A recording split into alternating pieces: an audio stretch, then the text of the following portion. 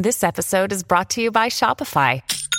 Forget the frustration of picking commerce platforms when you switch your business to Shopify, the global commerce platform that supercharges your selling wherever you sell. With Shopify, you'll harness the same intuitive features, trusted apps, and powerful analytics used by the world's leading brands. Sign up today for your $1 per month trial period at shopify.com/tech, all lowercase. That's shopify.com/tech. What's happening, Who Killed listeners? This is Bill Huffman, your host and producer. I've got a new show from Wondery I think you guys might be very interested in listening to. Meet Molly.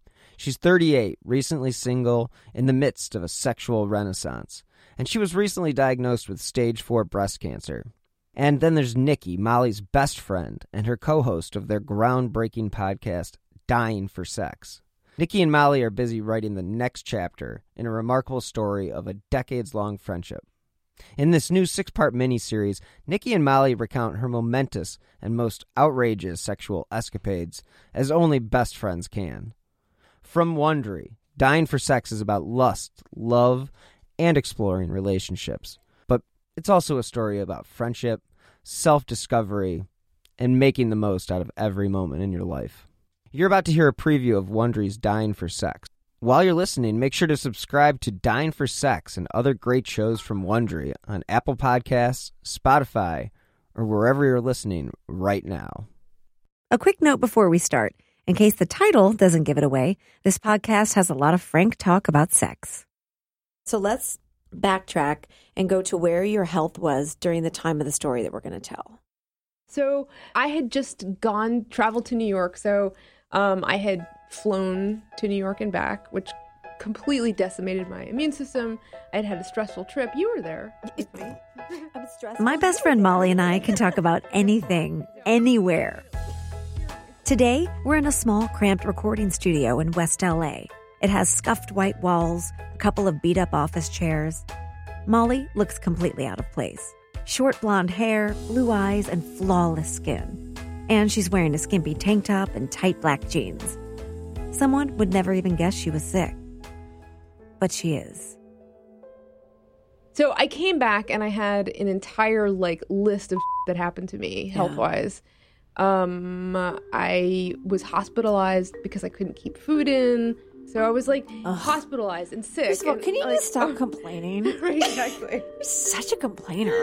Exactly. I still managed to drive everywhere. That was too much. I think they call that gallows humor. I'm not saying. I know. I shouldn't even say that. Molly and I use it a lot. They say laughter is the best medicine and all that. We've cried together a lot too. But when Molly learned she was terminal, she made a decision. If she only had a few years to live, she was going to experience life in a completely new way.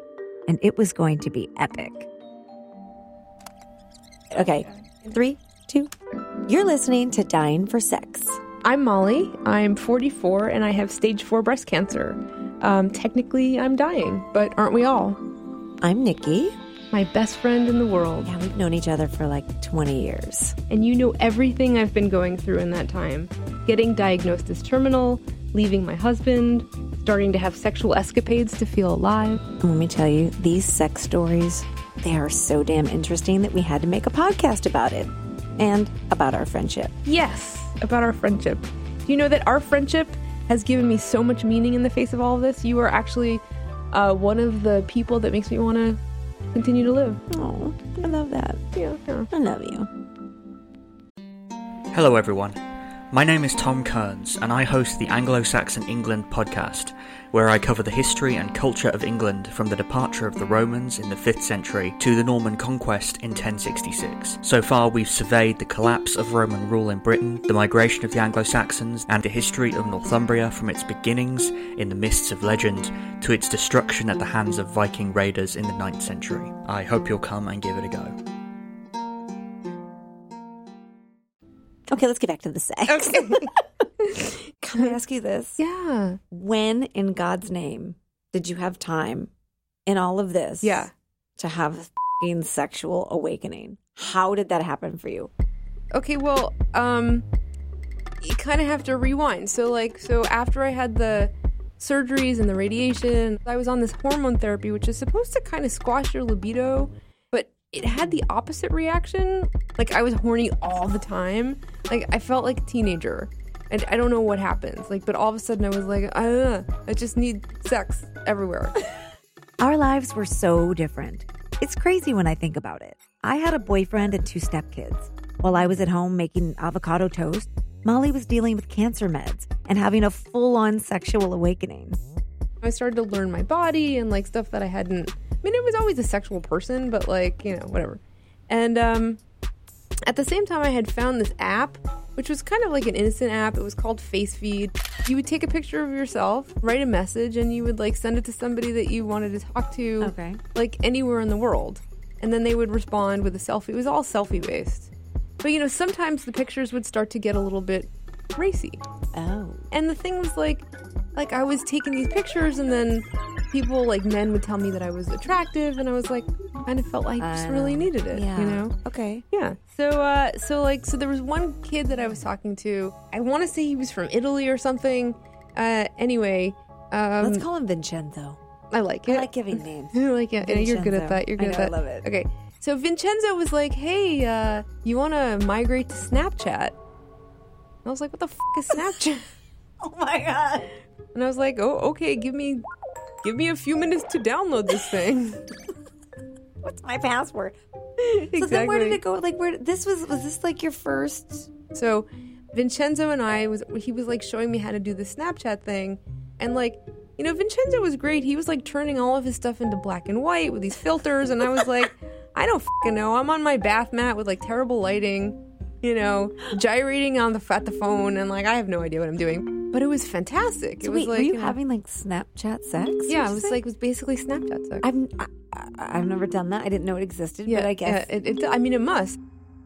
What's going on with the husband in this situation? Yeah. Like, where does he fall on this? And So he came home, and I was like radiant. You know, I was like, he's like, you look so pleased. You look kind of amazing.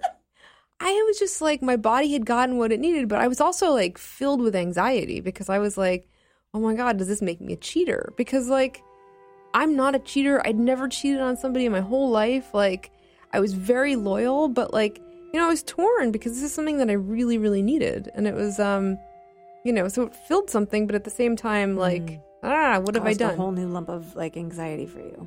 It did. So it was like his first night back, we're lying in bed and I'm sitting there like my eyes are wide open in the dark and my heart is racing and I confess and I tell him what happened. And his reaction was,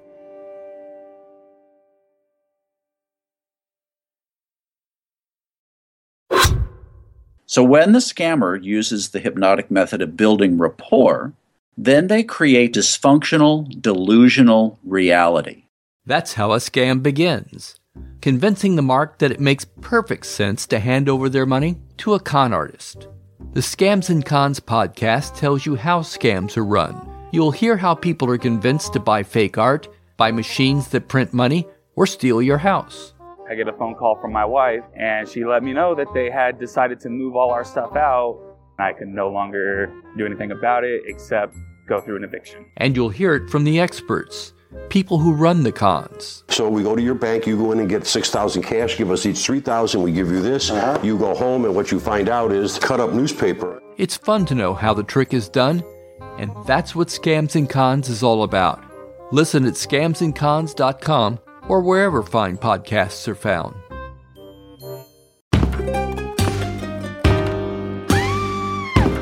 Hi, I'm Sean McCabe. And I'm Carrie McCabe. We are, well, married, obviously, but we're also obsessed with the darker side of things. True crime stories, alien abductions, poltergeists. If it leaves you scratching your head and keeping those lights on at night, we want to hear about it. That's why we host the podcast, Ain't It Scary, with Sean and Carrie. Every week, we bring our listeners a true story guaranteed to send chills down your spine. From history's most brutal serial killers to the mystery of spontaneous human combustion. Yep, lots of these stories leave unanswered questions behind, and you'll get to poke through the rubble of the evidence with a hardened skeptic and someone whose mind is more open to fun. Yeah, that's what I was gonna say. You can find Ain't It Scary with Sean and Carrie wherever you get your podcasts, and on social media at Ain't It Scary. Come play with us.